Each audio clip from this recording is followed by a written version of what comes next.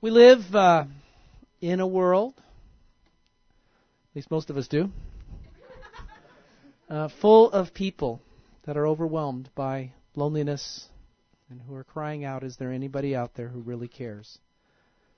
All through Jesus' life, he demonstrated love and care to others. And as we've pointed out most of the weeks in Matthew, he even said that the highest good that we can do in life, the highest good, is to love God and to love others. There isn't anything higher that we can do.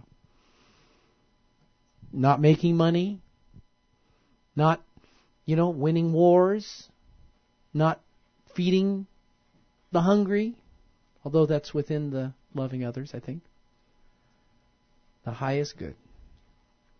But there's a challenge with the highest good of especially loving others. There's challenges with loving God too, but there are challenges with loving others. For one, most of us tend to be more self-aware than we are others-aware. Does that make sense? We're more self-aware than others-aware. And then secondly, we're trying to love people. And most people are difficult to love. So this is a challenging good that Jesus wants us to learn to do. So to help us learn better how to love others and to fulfill Jesus' commandment to love others, we have been talking about loving others through meeting relational needs. We've got a lot of needs as human beings. We have biological and physiological needs, things like air and food. And just hold your breath for the next 10 minutes and see if you need that. You might in that period of time. Lots of needs. We need sleep. Some of you can do without it for a while. I know. I've watched you, but give you a couple of days and you're not doing as well as when you've had some of that. We have safety needs, of course. The whole thing about protection, security, order, law, stability in our lives. There's also esteem needs, such as the need for achievement or personal development and fulfillment. But there's a group of needs that can only be met in relationship with others. Most of those other ones, at some level, we can kind of wrestle them down to the ground and lay hold of safety or security. We could, get our gun and hold off the whole rest of the world. But related to our relational needs, we need others. Can't do that one alone. So far we've looked at the need for attention, the need for approval, the need for support, and this week we're going to look at the need for acceptance. Acceptance. But before we head there, since this talk is about relationships, I'm going to ask you to turn to someone near you again this week. And this time I would like you to share a time recently when you felt very welcomed and accepted and how that made you feel. Or perhaps you experienced a sadness. You felt unwelcomed or unaccepted and how that made you feel. You can pick either one or the other. You can share a highlight or share a low light, as I tend to call them. Also, I'm going to give you another assignment.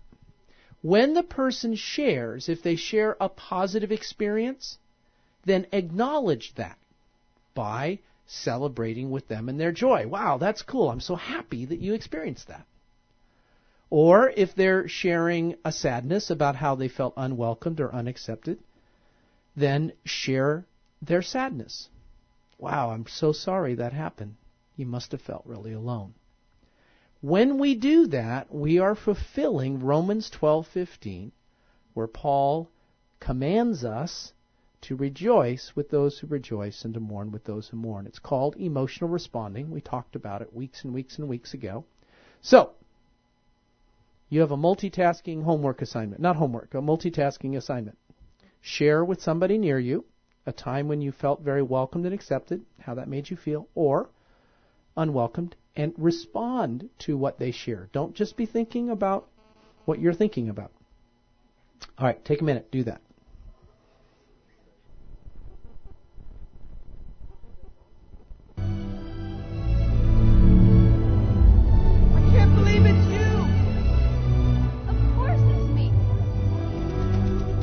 What are you doing here?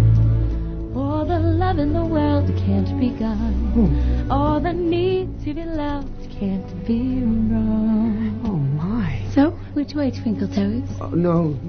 If you come, you may never get back home. Fine by me. Gloria, you have a life back there. I don't. I mean, we don't. Not out here. How can we keep an egg safe? That's if we ever had an egg. Well, I don't need an egg to be happy. Well, you say that now, but what about later, when all your friends have eggs? Then I'll have you. Oh. Now he's going to pledge his soul forever.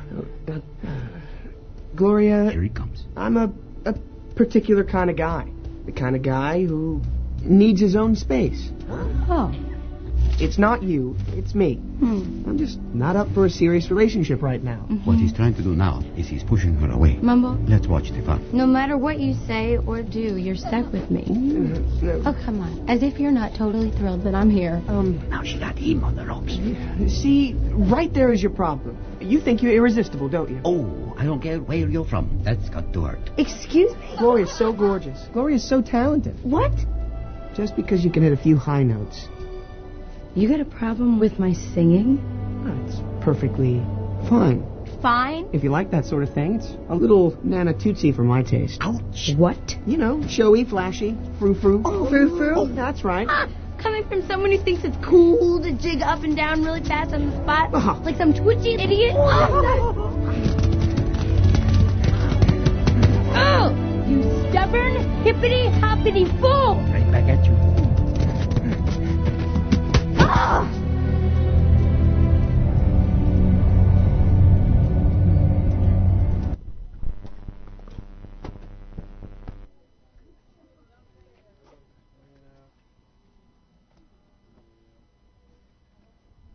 Okay. So we all need acceptance. So what was happening there?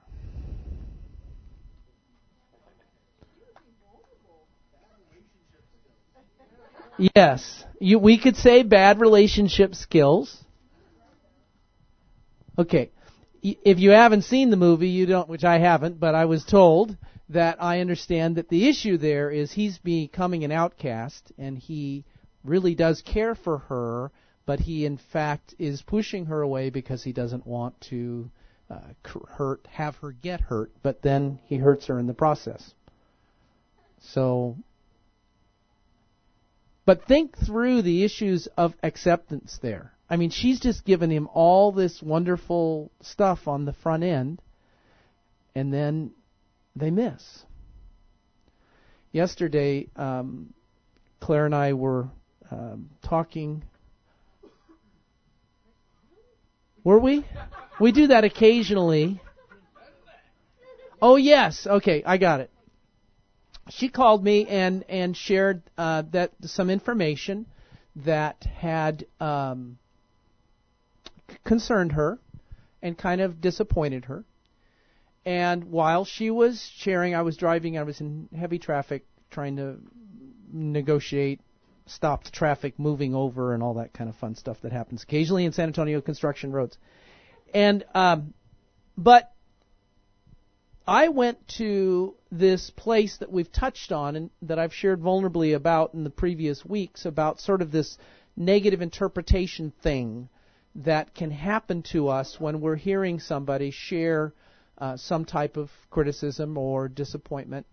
And where I can occasionally take that, particularly in my relationship with Clara, is, I'm just a real jerk. I really should have dealt with that and done something about that a long time ago. It was an issue of some historical documentation. And I said, you know what, excuse me, I really got to go right now. I'm in heavy traffic. Thanks, bye. Right, nice, get out of it. So I withdrew, which is a typical, besides negative interpretation, then another really bad trait that we can do in relationships is withdraw, pushing somebody away. I thought the little talk from those other penguins in there. Look at that, he's pushing her away. I don't know. Anyway, I thought those were great comments. Anyway, so, but what this morning, Claire and I talked through that situation. And was it just this morning? Just this morning we talked through that. And I became clearer on something that's happening inside of me. And that is that not so much am I wanting to withdraw from Clara in that kind of a setting, but I'm wanting to withdraw from the pain that I'm experiencing in my head of condemnation, self-condemnation. And in that transaction and what's happening, again, I was much more self-aware than I was paying any attention to what was happening to Clara and the pain that she was experiencing as a result of these things not having been taken care of. So it was interesting. I shared that with her and said, I think it's not so much I'm trying to withdraw from you, but this thing that I'm doing inside my head. So she then was able to share that real honestly. Here, come share that. I can't share what you shared. There's a purpose for all this, believe it or not. What did you share? Something about being able to imagine I was too busy or something like that. Oh, yeah. Okay. So anyway, after we got off the phone, I was thinking through this, and I started thinking, wow, Randy's really busy. No wonder he didn't get a chance to do this. At first you thought, I'm really good at that stuff. Yeah, and he's really good at this normally. And this is like an area of forte. It's related to finances and organizing and getting things done and, tracking. And, I have to give him every single receipt, every little receipt, 65 cents receipt, okay? So, anyway, it was related to that kind of a thing. So I was really surprised that he didn't get this done. And, he must be pretty busy, and I started feeling compassion for him.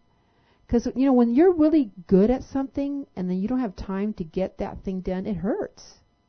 Like if you're a mom that's a really good cook and then you have to resort to frozen foods, it hurts. Not just your kids, it hurts you. Because you're really good at that, And, whatever the deal is, So I just felt the sadness for Randy, and I just really felt his pain.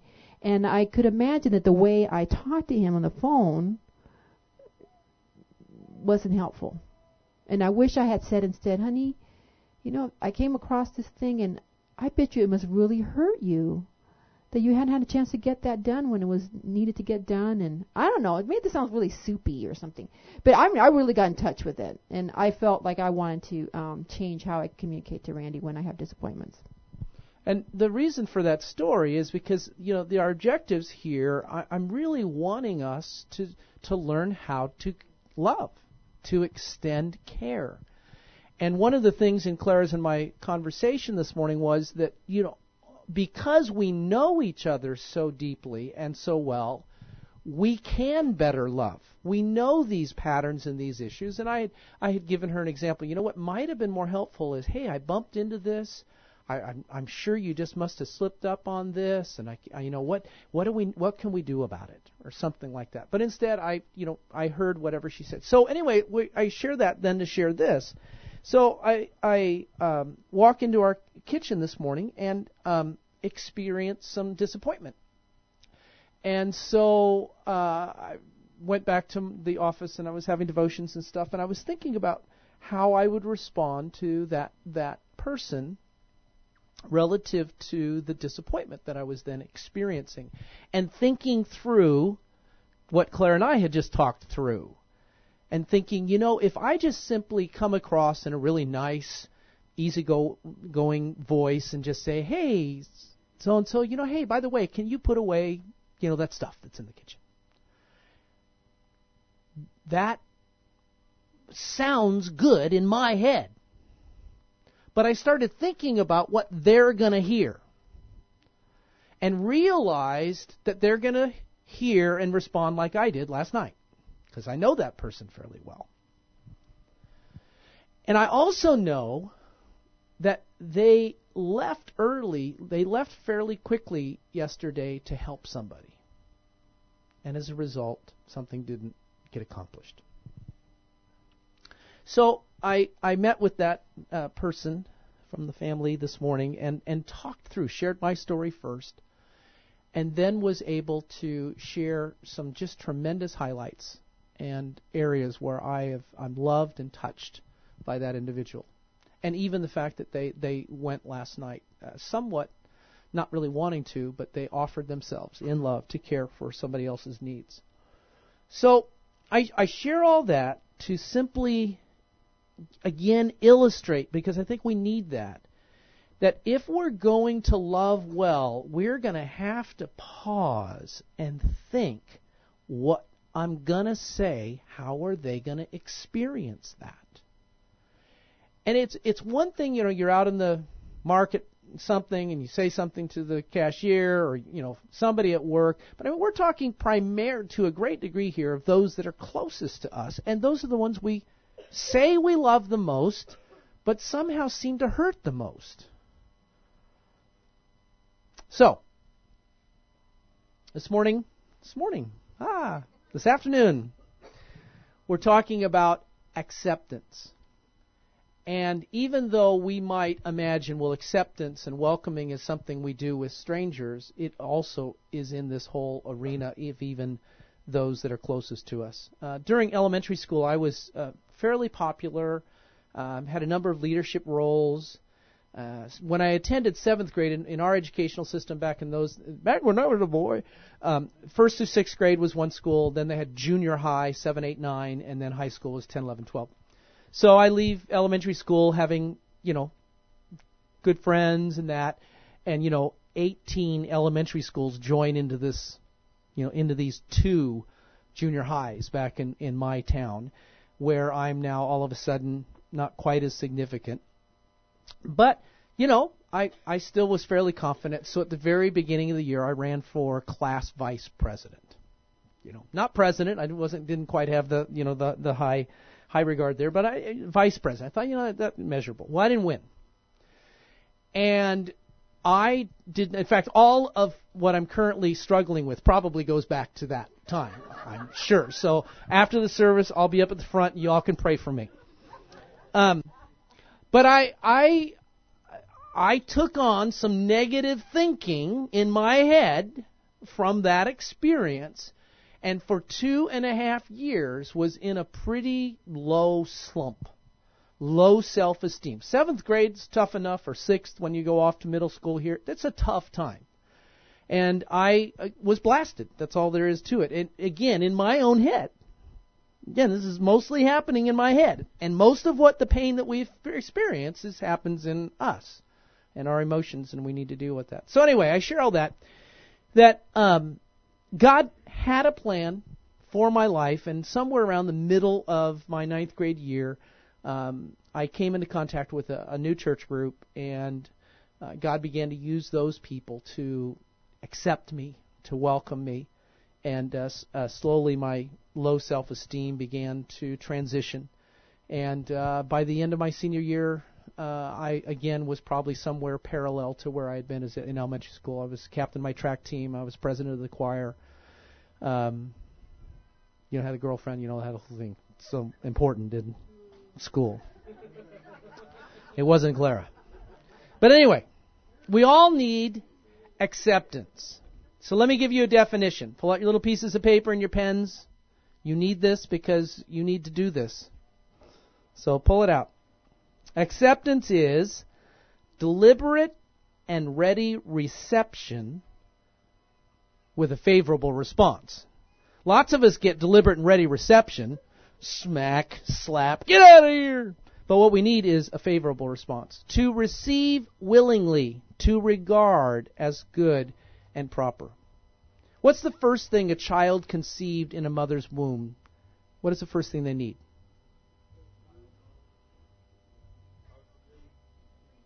Yeah, they need the nourishment from the physiological in the womb. We're talking about. We haven't born them yet. We're talking about in the womb. Okay. They need nourishment, but do babies in the womb need acceptance? What happens when they don't get it? Sometimes they get aborted. Now, Claire and I have had the privilege through the years to minister to a lot of folks, and where there has been that rejection that happened. Maybe they weren't aborted, but there was pain that came in that particular time. Then, of course, after the baby is born, they need air. Air is a good thing, right? Eddie, is air a good thing for the baby to get after it's first born? You're just finishing up your month, right? It's all over. He's done. How many babies did you participate in birth this last month? Too many? Eddie is a resident. Anyway, but is not acceptance at that point still a pretty significant need? And when a baby's not accepted, do they not experience rejection, abandonment? May they not grow up with perhaps emotional or social or physical disorders? Yeah. Acceptance is a huge thing. Just take a minute, if you would, and think back over your own life. Do you remember perhaps maybe moving into a new neighborhood or a new city? Do you remember getting a new step-parent or a step-brother or sister? New school, trying out for a new team. Maybe you remember, attending college or your first job. Maybe your first marriage, maybe your second marriage. On and on we could go. We're all looking for someone out there to accept us, to welcome us. We all need and want acceptance.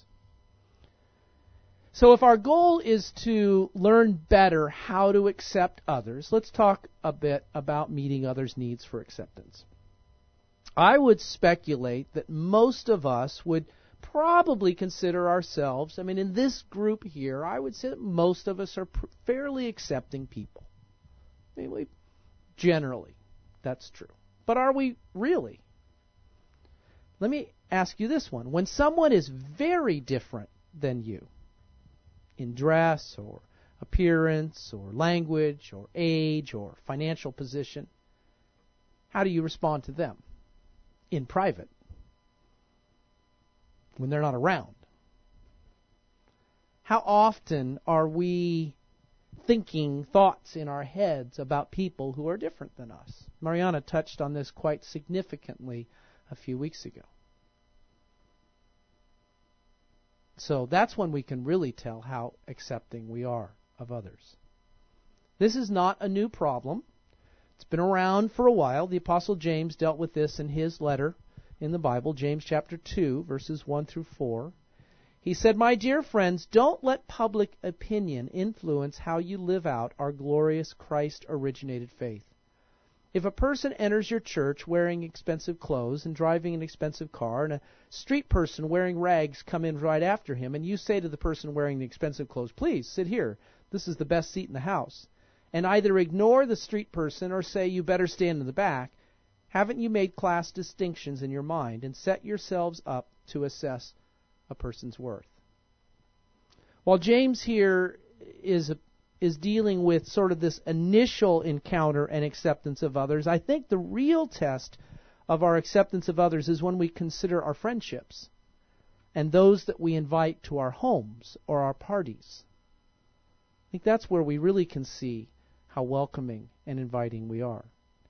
And we need to become more welcoming, more inviting, more accepting of others. So let's talk about a few ways we can do that better. Again, these might just seem real simplistic. Then again, I hope that they will stir some thoughts for you. We need to look beyond people's faults and learn to give to their needs. Everybody's got faults. I have lots of them. Many of you have looked beyond them and given to me anyway, and I really appreciate that. Clara being the most significant, of course. But we need to. The closer we get to someone, the more we tend to notice the imperfections. Napoleon Bonaparte once said, "All celebrated people lose dignity on a close view." I'll say it again. All celebrated people lose dignity on a close view. For any of you who are married, just a question, were any of you surprised after you got married by things in your spouse's life that you hadn't noticed before? Don't answer that out loud. We think we know someone, but when we begin to get really up close, sometimes there's things that we didn't notice. And we need to learn to go beyond those imperfections and to learn to accept people completely. The Apostle Paul encouraged us in 2 Corinthians 5:16 and 17. We no longer evaluate people by what they have or how they look. This is from the Message translation. Now we look inside, and what we see is that anyone united with Christ gets a fresh start, is created new. The old life is gone, and a new life has begun. So we need to learn, if we're going to be accepting and welcoming, whether it's first-time encounters in a church setting, whether it be at a work setting, whether it be at a party or whatever, we need to be able to look beyond people's faults. We all have them. And to be able to give towards people's needs. Secondly, we need to be particularly sensitive to accept people who are in any way different than we are.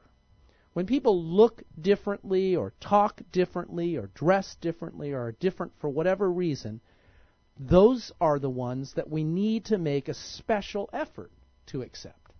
We need to go out of the ordinary. Those that are like us, people that are real relatable and we connect real easy, those are the easy ones. Where we're really going to demonstrate this kind of love is with those who are different. It's our nature to be attracted to what we know and are comfortable with. But Jesus taught us not only to accept, but even to become like those we want to reach and help. Not in action. Not that we need to drink if somebody else is drinking or smoke if somebody's smoking or whatever, but to reach out to be like. And I think that's been a challenge for the Christian community. How do we be in the world but not of the world? And that's been true inside the church, and it's been true in missions. For a lot of years, missionaries took not only the good news of Jesus, but they also took their culture. And people had to become Western Christians in order to be a Christian in some of these distant lands. Hudson Taylor, a missionary in China, in the late 1800s, was one of the first missionaries to adopt the language and clothing of those he was trying to reach in order to allow Christianity, not Western culture, to impact their lives. It was culturally the norm for men in that culture to have a long ponytail that was braided, the little hats. If you watch older movies, sometimes you see that particular thing. Well, all of the primarily British missionaries that were serving over there, and where Hudson was initially, wore their Western attire, and they taught and spoke in English. And they wanted the people to come learn their culture and their language. Hudson Taylor said, this ought not to be. And he took on the attire of the Chinese. He got a hat and had a braid attached to it inside until he grew his own. And he learned the language and began to care and minister to the people. So there's an appropriateness that we need to be thoughtful of being like those and not being so distant. That really, honestly, is one of the reasons for the atmosphere and the style of dress here at our church. That's always been the case. We're intentional about wanting to reach those who are uncomfortable or rejected traditional church. Those that maybe don't have a church background. I mean, it's interesting being here now with multiple churches, right? Because I was walking in at one point, and so was this other young man in his three-piece suit, with the red tie and the white shirt. I looked down at my sandals and my, Hawaiian shirt, and hi, how you doing? And it's cool. Again, no condemnation. We provide something different. The story, many of you have been around a long time will know this story, but it just is so significant to me. There was very soon after we started the church, I got a telephone call from a young woman, found out later was a single mom. And she said, I have a friend in California that goes to a Vineyard church. And we were talking, and he suggested that maybe it might be okay for me to go to your church, that it might be okay if I wear jeans. Is that true? And I said, absolutely. I said, the attire is very, very casual, real comfortable. I think you should be fine. And then she said, well, that's good because I don't even own a dress. That gal did come to church, bringing her young daughter. She attended one of our first Alpha evangelistic Getting to Know Christianity course that we offered. Got saved in that, was with us for a couple of years, was discipled and trained. She ended up meeting a Christian guy who lived over in Houston. They got married, and she moved over there, and I haven't seen or heard from her since. But that's intentional on our part. And it's for primarily this purpose of reaching out and being welcoming and accepting. You think it's because so that you can be comfortable. But there's an ulterior motive here, and most of us, and that is so that others can feel comfortable. So, look around you. Take a look at the people around you. Some might say we're rather a motley crew. But I think we rather look like the people we're trying to reach. That's what I think. Probably we look a whole lot more like the folks that are walking around in Ingram Mall right now. Except for maybe some of us need some red hair or something on that. All right. We need to become more accepting and welcoming of others, especially those who are very different from us. The Apostle Paul said in 1 Corinthians, again in the Message translation, "Even though I am free of the demands and expectations of everyone, I have voluntarily become a servant to any and all in order to reach a wide range of people, religious, non-religious, meticulous moralists, loose-living immoralists, the defeated, the demoralized, whoever. I didn't take on their way of life. I kept my bearings in Christ, but I entered their world and tried to experience things from their point of view. I've become just about every sort of servant there is in my attempts to lead those I meet into a God-saved life. I did all this because of the message. I didn't just want to talk about it. I wanted to be in on it." Great translation of that passage. And the efforts that we need to make. I mean, sadly, the world believes that Christians are some of the least welcoming and accepting people. If you go out on the streets and do the person on the streets interviews, most people have a perspective that Christians are unwelcoming and unaccepting. We ought to be the most accepting and welcoming because we have the Holy Spirit living in us and the love of God that enables us to love the person while still rejecting the behavior. And we've touched on that before. This arena of acceptance is very significant. I mean, how do we truly evidence loving others while still rejecting their behaviors or not accepting their behaviors? It's a challenge. But God does it. God's figured it out. So we need to as well. Thirdly, be especially sensitive to people's need for acceptance when they enter a new environment. When people move to a different city or school or a new job, new church, they have an acute need to be accepted into the new group or place. Generally, we do a pretty good job here at a church, in our churches, welcoming and greeting our guests. Some of you are especially good at this, but we all need to be involved in welcoming and greeting others. In a church of our size, it is absolutely easy to recognize those who are new or are newer. And it's great when the greeters out in front, greet them. It's great when Clara goes up to them, or, I don't do that real well, but I do that, I try, but we all need to do that. And so I would just really encourage you to learn to go beyond your comfort zone and each week try and meet a person you don't know. I mean, even though, as Clara said, we're family tonight, there are some of you in this group of 40 or so that's here that don't know one another. And we need to be getting to know. You don't have to, our community groups are the primary place where we know one another.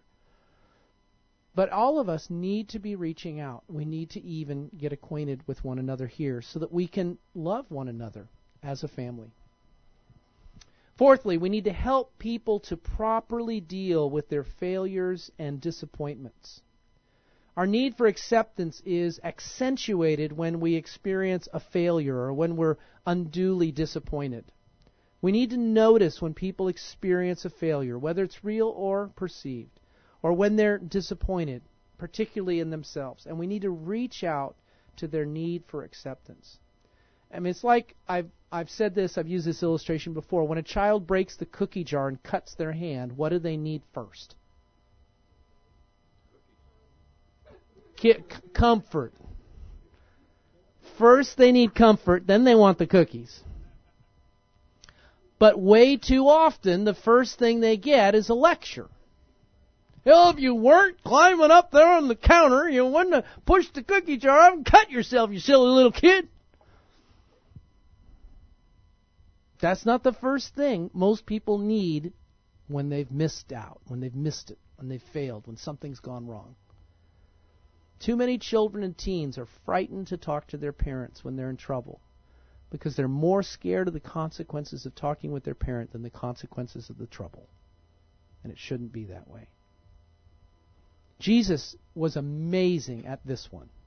Jesus ministered to people's needs for acceptance zillions of times, dealing with very, very significant failure people.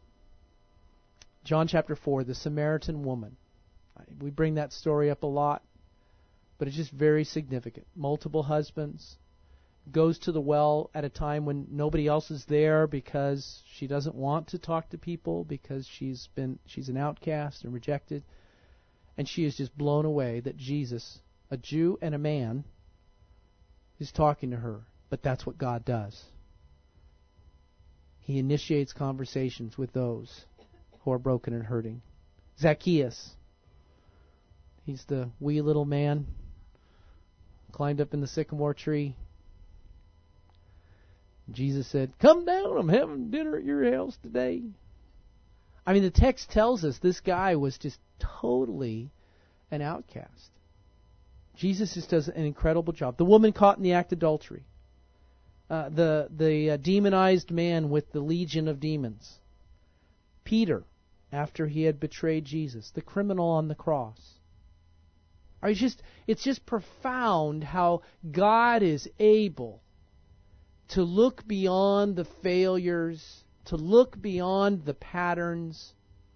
One of the things Claire and I were talking about this morning is how often do we simply make judgments, make conclusions in our brain without asking the questions. She had a situation recently, we cannot remember it, but it was just classic. It was a situation where she had pretty much sort of determined this person had really blown it, just really had messed up. But she asked a question before sort of condemning and jumping on them, you might say.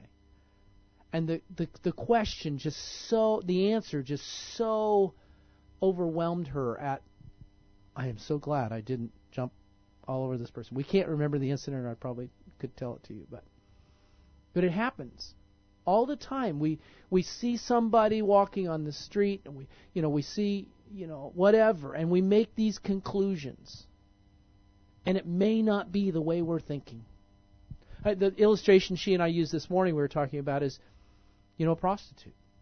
There's a lot of them out there. In fact, today with the porn on the web, I mean, there's just zillions and zillions of people connected to that whole industry. Zillions. And we might, in our minds sort of conclude, well, boy, they're really bad people. They really made some bad choices. But where did that all start? Is it possible it started with sexual abuse when they were a child? And that if we could know and ask the questions, we might be able, like Jesus, to have a whole lot more compassion for these folks. That's a part of this issue of loving others better through considering their needs for acceptance. And the fifth one I'm going to give you here, the last one. We need to love people with God's unmerited, unconditional, and unlimited love. Just an extension of what I was just talking about. I was talking with a friend this week, and we were talking about how painful relationships can be. And we were particularly talking about with inside the church, how painful relationships can be. And I said this to the person. I said, I understand about that kind of pain and difficulty. But it says in the Bible, "For God so loved the world that He gave His only Son." And I continued, after following Christ for 35 years, even when it's hard, the only choice I have is to love what He loves. Which means that there's not a person I will ever meet that is excluded from "For God so loved the world." Even Christians.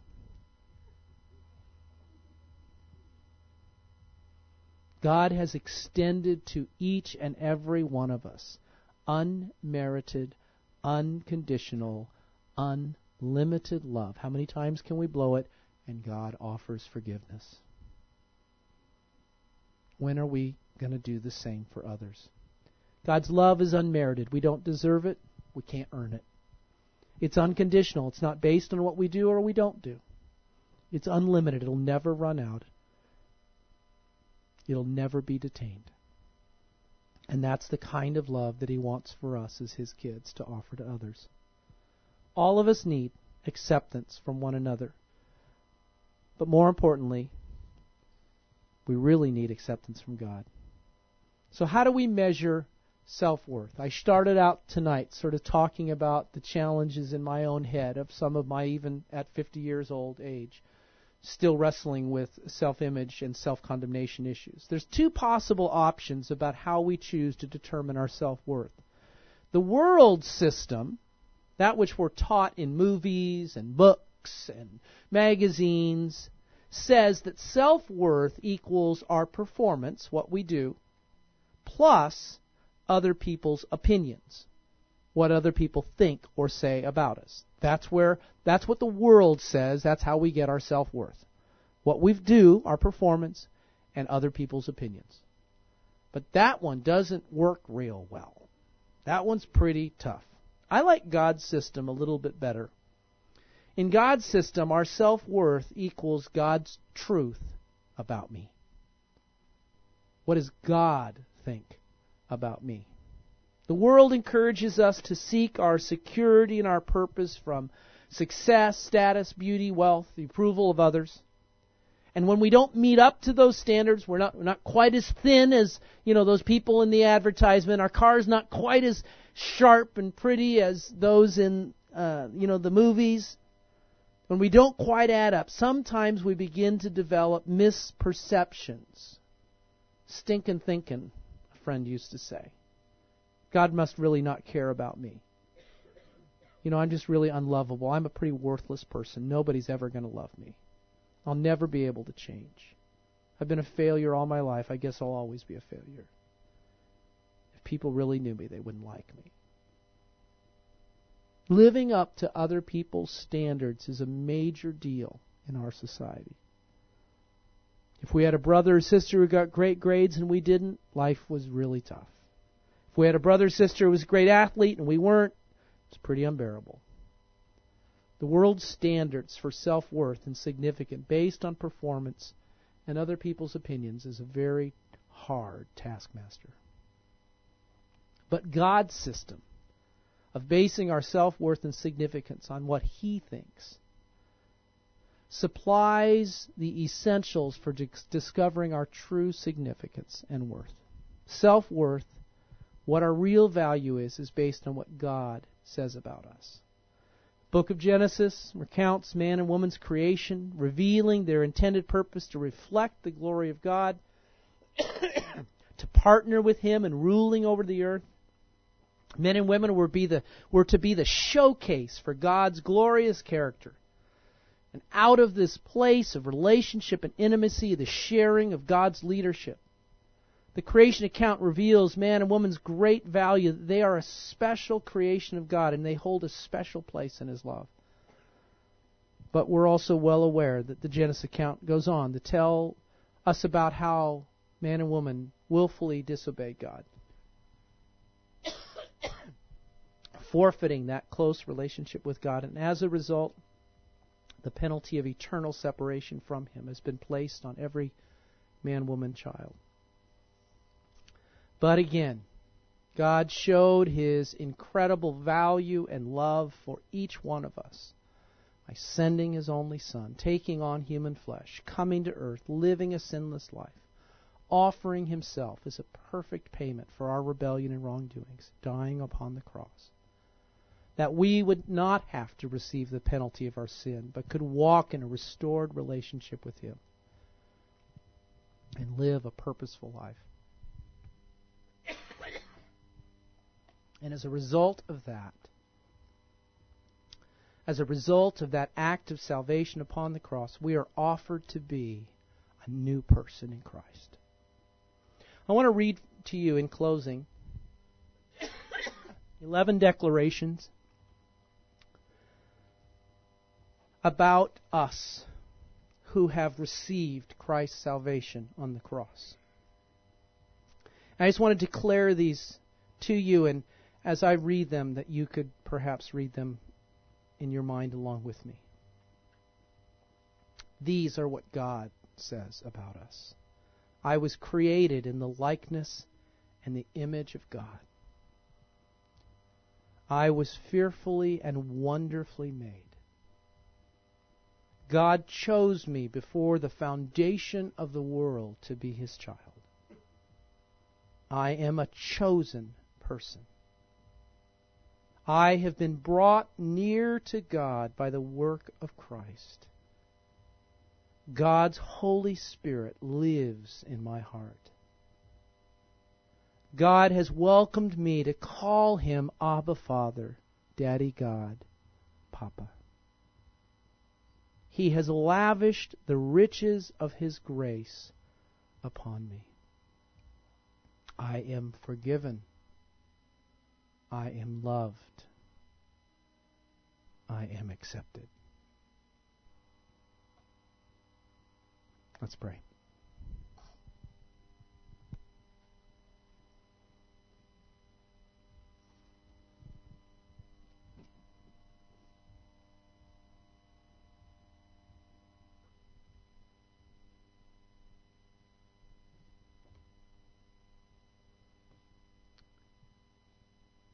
Father, thank you for your incredible love and acceptance of us. Your unmerited, awesome favor and care. Your mercy, your grace. Would that we would know our true value is based on what you think about us and not what the world says. Might we get that one straight? Lord, I'm reminded of the time when I heard that song that spoke about living our life and then running into your arms, and you showed me that picture of you standing in the audience cheering for me as I run my race. And Lord, that picture has never ever gone away. And I know that that is your heart for me and for each one of us here. That you are cheering for us. You're rooting us on. You have good things for us, not evil. You are a good God. Thank you for your acceptance and your welcome because of Christ. Help us, Lord, to lay hold of that. And then as we have experienced such grace and mercy and kindness, might we be those who, like Jesus, learn how to look beyond the faults and the failures of others, the differences between us and how they look or act or smell, and to love as you have loved us. Jesus said, greater love, there is no greater love than that we would lay down our life for another. Lord, we are so self-aware. It is so hard to be others aware. But that's what love does. Lord, teach me to love Clara better, and my children, my daughters, my son-in-laws, my grandkids, my friends here in this church. Lord, let me become less self-aware and more others-aware. And let us each take on the lifestyle of Jesus of welcoming and loving others. Might, Lord, there be something different about our church that people can say, I was really loved there. They just took me and I was so accepted and welcomed. Lord, let that be the mark of our church.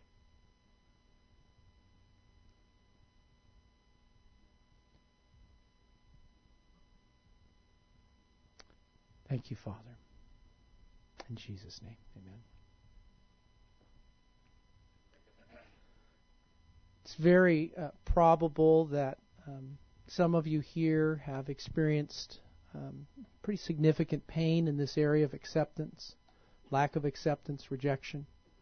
I don't know how many of you shared stories earlier when you were sharing about the time when you weren't welcomed, but all of us have experienced that. And if you're well aware of an incident from your past, a challenge perhaps that you still find harming you, hurting you, hindering you, I would welcome you to come forward and allow some of our folks to pray with you, to begin to bring truth to your heart and mind about that incident and where God is for you.